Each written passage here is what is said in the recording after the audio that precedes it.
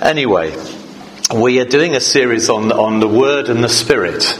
Right, the Word for Christians, the Word means God's Word, the Bible, and the Spirit is the Spirit of God. And so we are people of the Word and the Spirit. Now that hasn't always been the case. There's some of you here have been in this area for very, very many years. When I arrived in 1994, I don't think it would be unreasonable to say that this was the main church that was a Word and a Spirit church. In other words, we were really honoured God's Word as being a message from God that was reliable and authentic, and also was really pursuing the presence of God by His Spirit and the gifts of the Holy Spirit. I don't think it'd be inaccurate to say something along that line.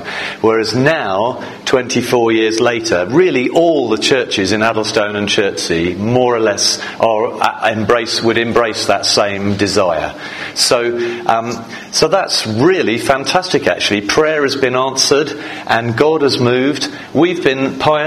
We showed a way. And actually at that time, 24 years ago, in other parts of Surrey nearby, it was much more common to have churches like ours. And this was a bit of a black hole in this area. But that black hole's been filled by the testimony and the faith of those who planted here, the folks at Thorpe Christian Fellowship and the way they moved, and then those churches coming together in 1991 to make the church we are now. So praise God for that. It's one of the many areas we as a church have a calling to pioneer and lead the way. And that's really good. Now, it meant, of course, 24 years ago, any Christian that moved into the area that wanted a church that honoured the Word and pursued the Spirit kind of automatically came our way. That doesn't happen anymore. But that's good, because now we can really focus on going after lost people. I love being where the Spirit moves. Do you? I just love being in places where the Holy Spirit's moving. And that can be out on the streets. It doesn't have to be in meetings or at conferences. It can be out on healing on the streets, or all kinds of places like that. And but it's also my calling, so often on Sunday mornings, just to get us to slow down and look at a bit of the Bible and just feast on it. So that's kind of what I do. So we'll do it again this morning. So I want to take a section in 1 Peter, spoke from 1 Peter 3 2 or 3 weeks back, and now another bit of 1 Peter chapter 4. And it says this: the end of all things is near. Therefore be alert and of sober mind, so that you may pray. Now, my season in this church is coming to an end, and I've been so blessed to be part of such a vibrant community. As I was saying last night, I was at a meeting in the week in the council chamber at the local council, and the work that is done, the inspired work that God has led many of you to do in this community over many years, has got a reputation, is known amongst people. And so it's wonderful for me, because when I step into those situations, I know others of you probably experience that same thing as you engage the community. You find that there are some closed people, but so often there is an open door. There is an open heart that welcomes and respects what we have been doing, of course, what other churches do as well. But so as I was saying last night, I feel I ride a wave of you. I stand on top of the things that you guys do, and it's a great privilege. And I shall miss that going somewhere new, because I won't have the knowledge that I'm part of that. Do you understand? And I'm going to miss that, and I've been counting the cost of that. So. And every now and then I wonder, why am I doing this again? But there we go. I think God has led it, and I really feel confident about that. But anyway, but of course my leading is nothing to do with what this is saying. The end of all things is near. That may make you think of those kind of old-fashioned, maybe if you're old enough, you think of old-fashioned guys who used to walk around the streets with sandwich boards on saying the end is nigh. You know that kind of thing? And it's rather depressing kind of a message, isn't it? And it's rather easy, I think, to sneer at those things. We think, yeah, well, you've been around 2,000 years, and look, we're all here still, we're all still waiting for this supposed end or whatever. And it is easy to sneer. But in fact, during that 2,000 years, in fact, for most of history, human beings have believed the universe had no beginning and it had no end. But the Bible says, no, it has a beginning and it has an end. And yet now, in fact, scientists agree, yes, it had a beginning, and yes, it's going to have an end. So it's curious, isn't it, how they've caught up. So whether it's scoffed at or not, the truth is that the Bible says the end of all things is near. But that's not all it says, because it also says something else, that end will mark a new beginning. So the beginning is also near. So that a lot of Occupy protesters, if you followed that at all a few years ago, they put up signs saying the beginning is near. Actually, that's the Christian gospel. The beginning is near. The end is nigh, yes, but the beginning is near as well. The beginning is near. And so the main question for us is really, are you investing in the new beginning that's coming, or are you still investing in the all things that are coming to an end? Because otherwise you're kind of wasting your life. So the people who of this new beginning are people who pray. Right? The people of this new beginning are people who pray. They're alert. They're of sober mind, so that they may pray. These are attitudes that we can have that are important. So we're alert. It's kind of be sane, be sound-minded, be level-headed, be self-controlled, and pray. So we pray and we make decisions on the calculation that another world is about to begin, which is more sure than this world that we're standing on right now. And therefore, on the basis of that calculation, that affects how we live. So Friday night, we were out with some dear old friends having a meal at the Kingfisher just over Chertsey Bridge. You know it? Some maybe been there? And I noticed the waitress had one of her wrists strapped up. So I engaged her, said, "Oh look, I see your wrist is strapped." I didn't need any revelation from God that she was ill. I mean, it was like, there it was. And so I said, "Look, we're all Christians. We'd like to pray for you." And she was open to that.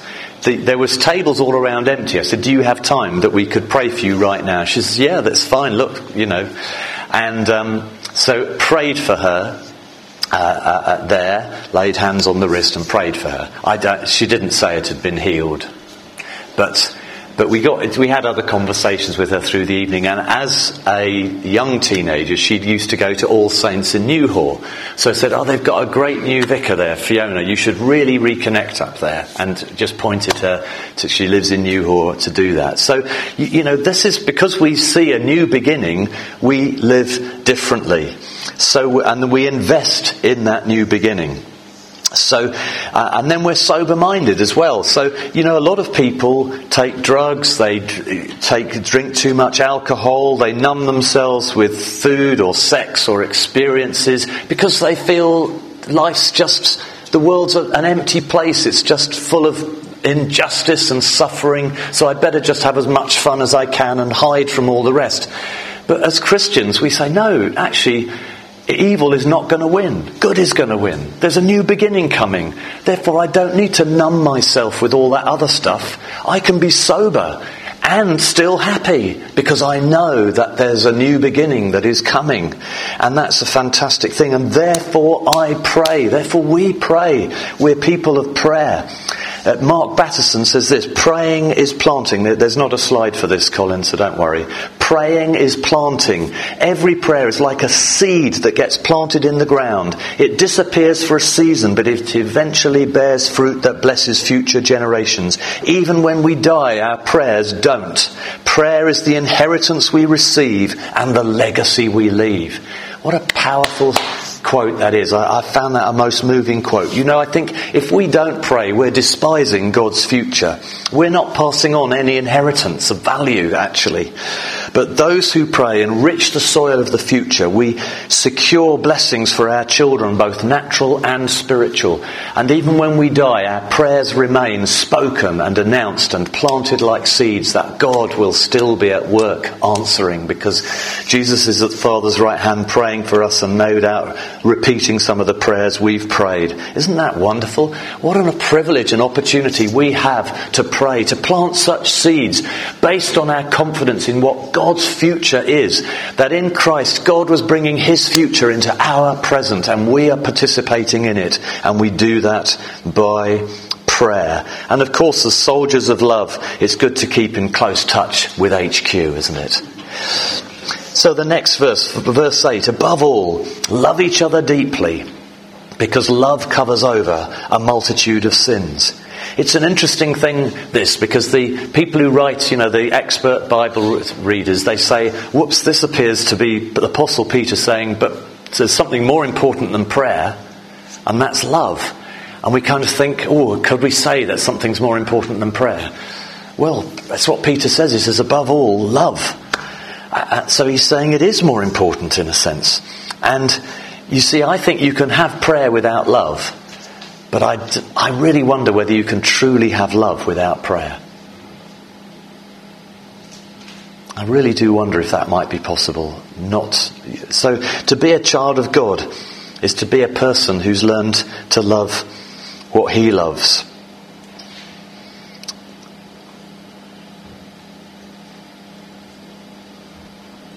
Now, I think the moment you talk about loving like he loves, it's easy to feel a bit of a failure, don't you think? I mean, I had an epic fail the other day, so let me tell you the story.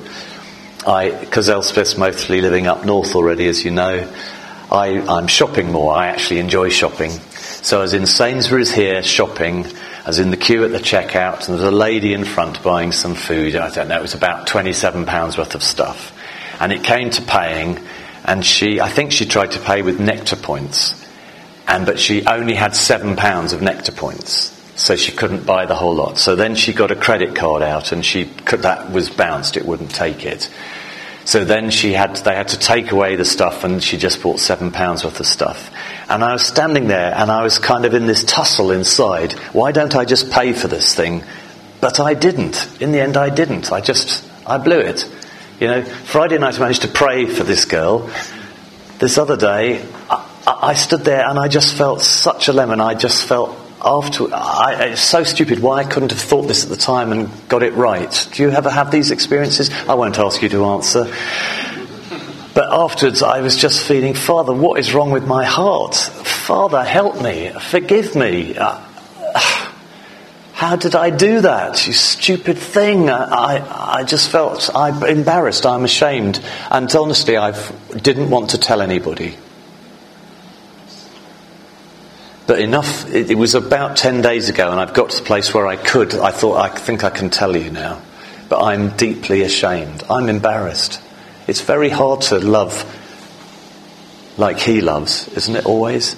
So it's easy to get condemned, and I need his help. We need his help to be able to love.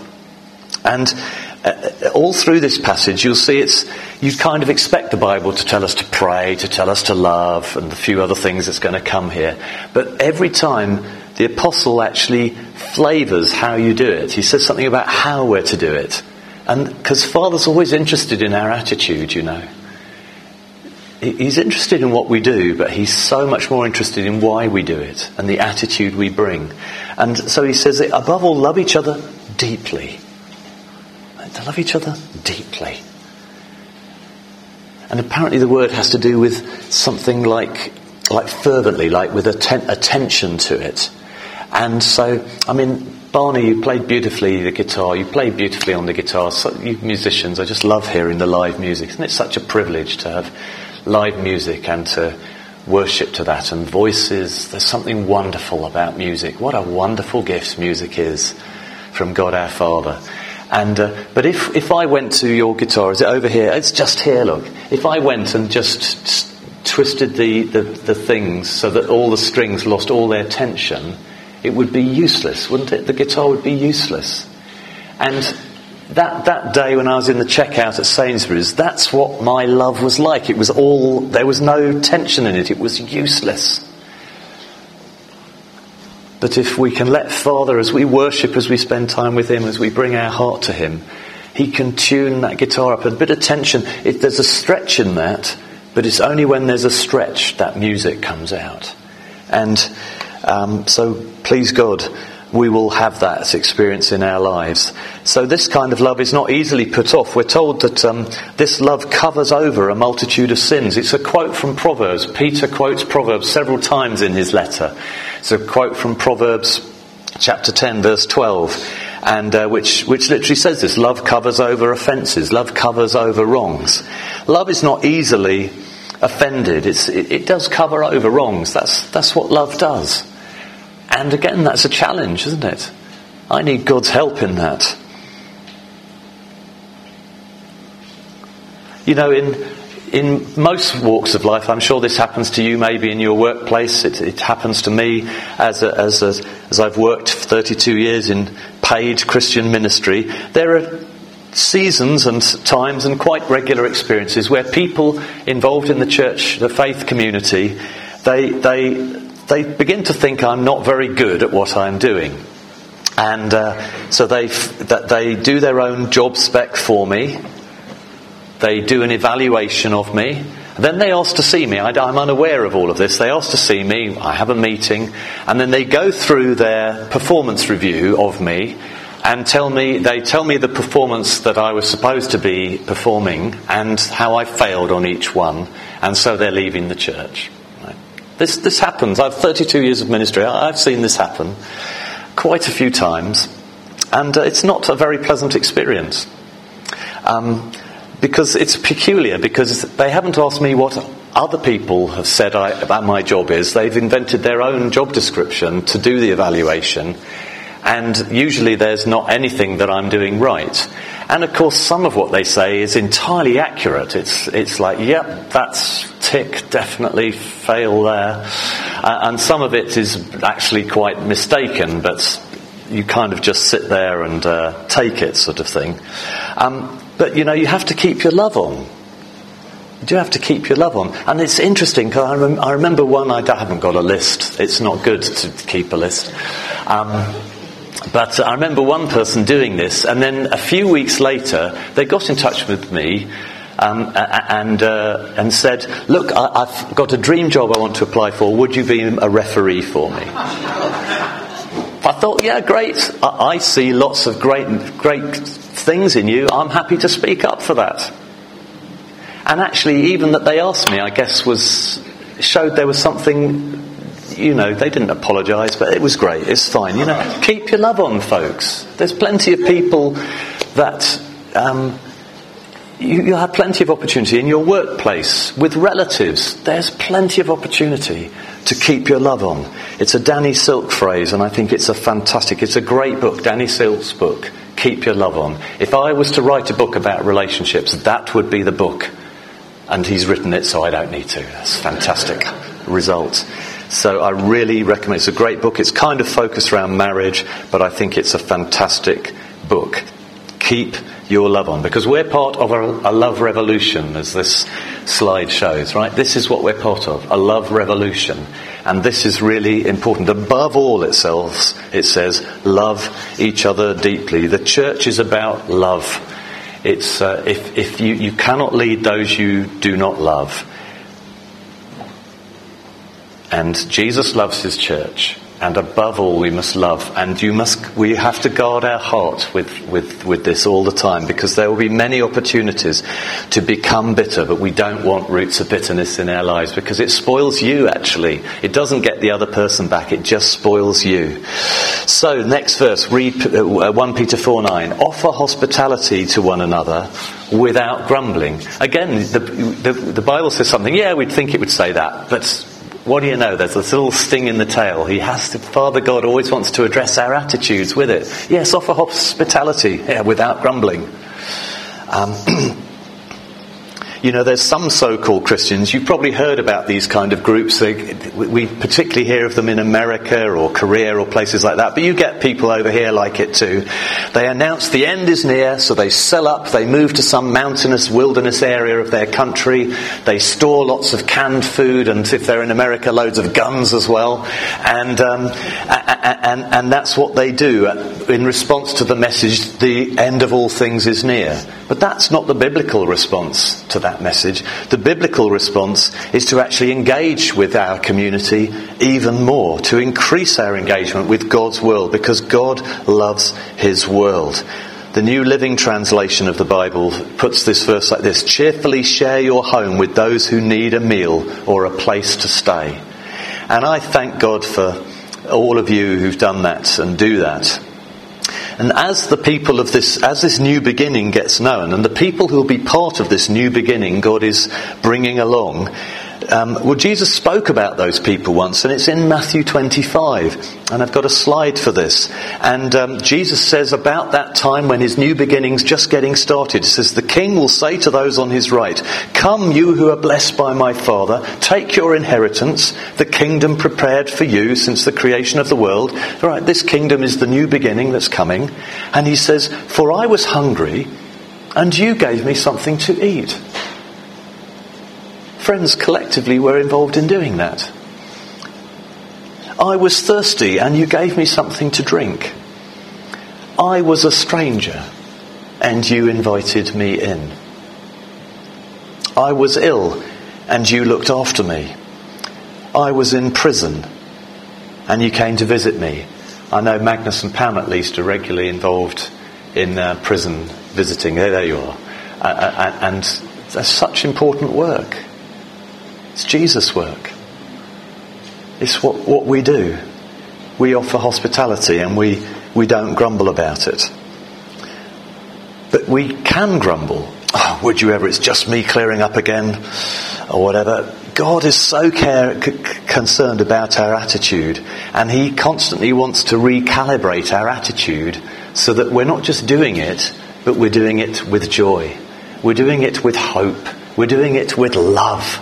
Right? That's how he's doing that. I want to honour Pradeep because he's served me, I bet he's served others of you here, by recalibrating me so often. Just some words he said, recalibrate. He even uses that verb, recalibrate, inviting me to take a different attitude than what I'm displaying, and how he's blessed me by the times he's done that with such prophetic insight. So that's not to say we can't help each other, of course, to develop and to grow. Sometimes we can do. We need to steer one another. In a sense, his recalibration is not grumbling because it's done out of a heart to see me thrive and to grow because he believes in me. And that's the difference, you see. Abraham Lincoln, I can paraphrase a quote of his, says something like this: "He who has a heart to help has a right to criticise." And it's when you know that somebody's for you, that he's an air conditioning unit, as Pradeep said last night, a fan, that they can really make a difference to your life. And same with parents with children. Well, we must move along. Verse 10.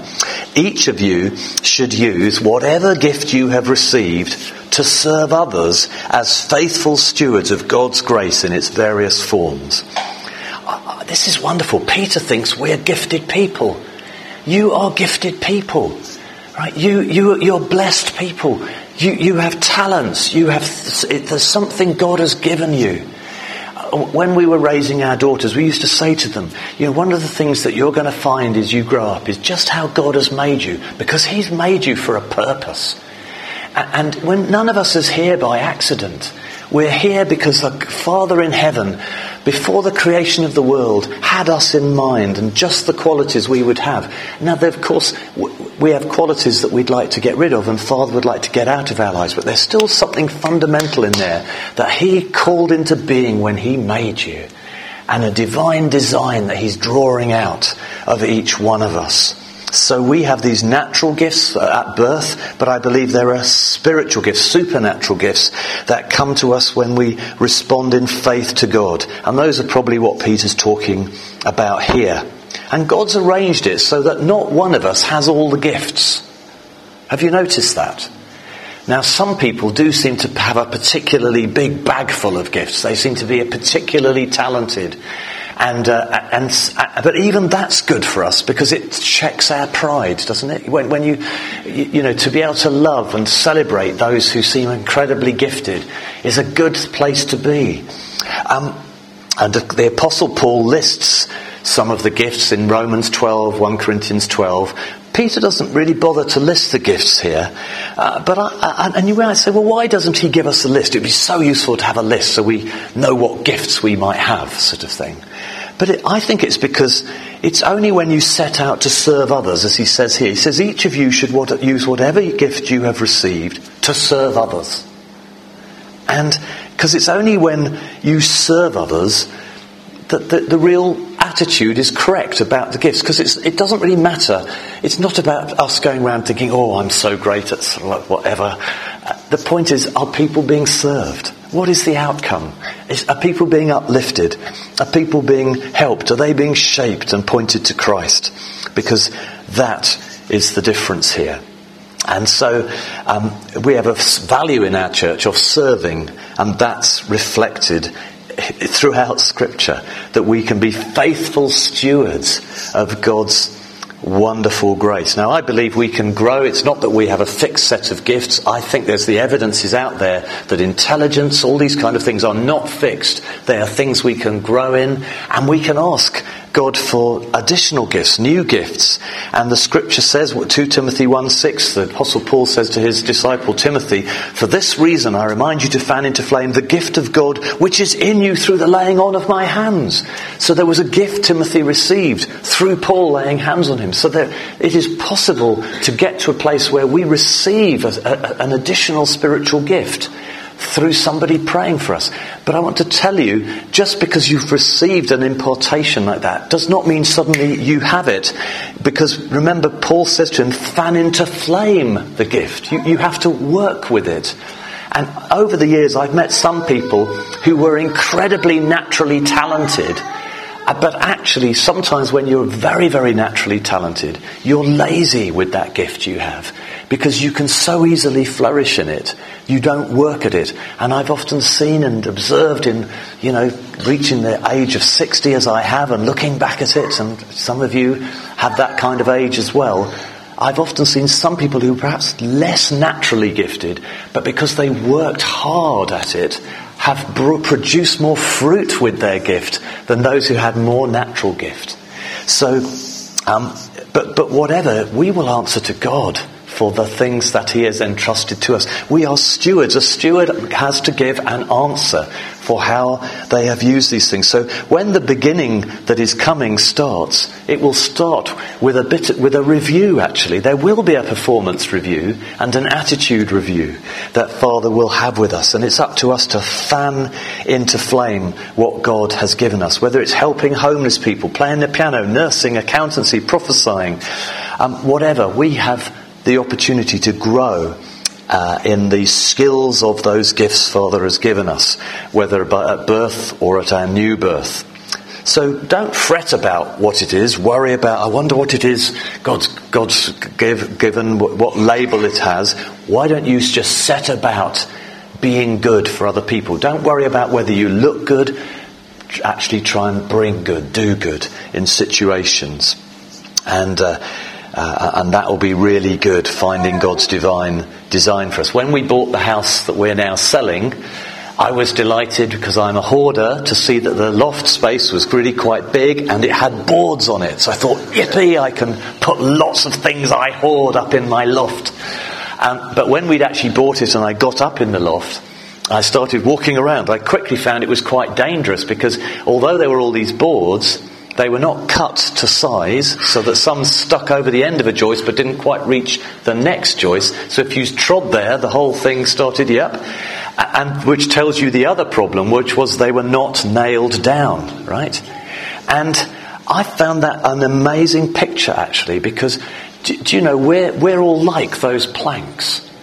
And all the time the plank is at Travis Perkins or Wickes or B&Q or the builder's merchant of your choice. The plank has the potential to be useful, but it isn't useful yet. And some of us keep our lives in reserve, like, someday I'll be this and the other. But to actually become useful, you need to let somebody saw the end off you so that you fit, and then nail you down. And then that means you're only useful there. But you are at last useful, because all the while you're not cut to size and nailed down, you're actually not useful. Yeah. So I want to say to you, devotion to God's cause involves letting somebody cut you somewhere and nail you. And when you've done that, from time to time God will move you. We're being moved now, and it's a terrible wrench, because I'm having to be the jemmy's been got out, the wrecking bar to lever up, and the nails are being torn out. And when I go somewhere else, I'm going to find somebody else is going to want to saw something and nail down. And that's what I need to allow to happen. So I want to say to you, be devoted, right? Let's be faithful stewards of God's grace in its various forms and be devoted. And verse 11, if anyone speaks, they should do so as one who speaks the very words of God. If anyone serves, they should do so with the strength God provides, so that in all things God may be praised through Jesus Christ. To him be the glory and the power forever and ever. Amen. Right? So that in all things God may be praised through Jesus Christ. To him be the glory and the power forever and ever. That's why we worship, isn't it? Because I've just fallen in love with Jesus, and I keep falling, and by his grace, falling in love with him, and I just want him lifted up. Don't we just love to see him lifted up? That people would see his wonderful virtue, how wonderful he is, that he's full of wisdom and justice and kindness and mercy, that the truth is with him. All his ways are just and true. I want people to glorify him. But in the meanwhile, he's made us his hands and his feet and his mouth in the world. And the only Bible people have is us, very often. And so Peter's emphasis here is, if anyone speaks, they should do so as one who speaks the very words of God. I don't know. Time and again in the Bible, people were concerned about their tongues. Do you remember Isaiah? So my mouth is filthy, all the stupid stuff I say, the bad words. He says, I want your words. This is the heart of what we should want. And then those saying, if anyone serves, they should do with the strength God provides. Because when you do it with your own strength, you're going to run out of strength. And one of the great challenges of walking with God is how to work out to let our tongue be more in the Holy Spirit's control, and to let our efforts be more energized by the Holy Spirit. And I don't have all the answers to that right now, but that's got to be right there at the heart of things, because we want him to get the glory. We want him to have the glory. So when we celebrate, of course, we receive blessings through one another. We hear God's word through one another. We're helped by other people. And that is such a blessing. But when you know that it was God's strength, it slays pride, because it slays the idea that I'm God's gift to the world, doesn't it? Because it's just his kindness. It's his gift. The idea that I'm better than you, that gets slayed. We just realise we're beggars telling other beggars where you can find bread. Because we're drawing all of this from God our Father. So just as we wrap up, a few paragraphs early, because that's really this section just looked at. This is where the Holy Spirit's so important. I was kindly given this drill yesterday, which I'm dead chuffed about, by the way. Thank you. So I haven't actually removed the battery yet, so I don't know how. But did you do that to remove the battery? Thank you. Here is a true expert. This is like giving me a Stradivarius violin. It's probably a bit stupid, but this is like the Word. This is like the Holy Spirit. Right? That's the battery. Unless, I'm sorry, I don't mean to be irreverent or anything. Until you connect the two, then it works. But without that, nothing. I used to read the Bible before I was a Christian. It meant nothing to me. One day the Holy Spirit helped me, and I saw the light of Christ in the Bible. Oh, what a wonderful day. I've never regretted that day. So you need the Holy Spirit's help. We need his strength. We need him to be upon these words. Anyway, just to finish then, we go back to a verse, the previous chapter, chapter 3, verse 18. I think it's up there. For Christ also suffered once for sins, the righteous for the unrighteous, to bring you to God. As ever, the Bible is offensive but true. It speaks to our need. It's offensive because this is telling me I'm unrighteous. What? How dare you tell me that? Well, it's a great day when you allow God to tell you you are unrighteous. And you accept it. And you say, yes, that is the truth. That is the truth about me. That is a great day. Because then there is the possibility of salvation, of being rescued from that. But it's also offensive because it tells me that Christ suffered to bring me to God. Because I'd like to feel I had something to do about it. That, yes, Jesus made a ladder, but I climbed the ladder. But that isn't what this says. It says he actually brought me to God. Do you ever watch those true life rescue films on TV? Do you see those things? And when you see these air sea rescue guys come along, the helicopter comes along. They don't just drop a rope down and say, go on then, climb up. Not the ones I've seen. They actually, one of the guys goes on the rope and he goes down into the water, and then he hooks up, puts the harness. He hooks the person up. They get winched away and he's left in the water sometimes. Sometimes they come up together, but sometimes he's left down there. That's a perfect picture of the salvation that is in God our Father. I don't wish to be irreverent, but it's like God the Father's flying the helicopter, Holy Spirit's winch man, Jesus, which one of us going to go? They agreed it before eternity. Jesus was the one who was going to go. Down he's descended on the first Christmas, became one of us, and he's comes to each one of us to bring us to God. Didn't just create a ladder and says, come on then, climb up. He brings us to God. He's brought me to God. Do you know that he's brought you? Today he can bring you. It's what he wants to do today. Praise God. So, band, do you want to come up and we'll sing that song again? I fix my eyes upon the cross, reaching out with all I've got. Yes, it feels like we've reached out with all we've got. And yet you realise later he was the one who reached out and grabbed us. Do you want to stand if you can, and we'll sing this song? I want to read it to you. I'm letting go to start again. I need your love. That's why I'm here. We can't rely on our own love. We need his love. Waiting outside. My life, it calls. So while I'm here, I'll give my all. Then, Lord, I believe you rose again. So I don't believe this is the end. No, there's a beginning, right? The beginning is near, friends. You never fail. You have a plan. My life you hold within your hands. I walk by faith and not by sight. You are my source, right? He's the source of our strength, of good words for us to speak. You are my light. In you I live. I will not die.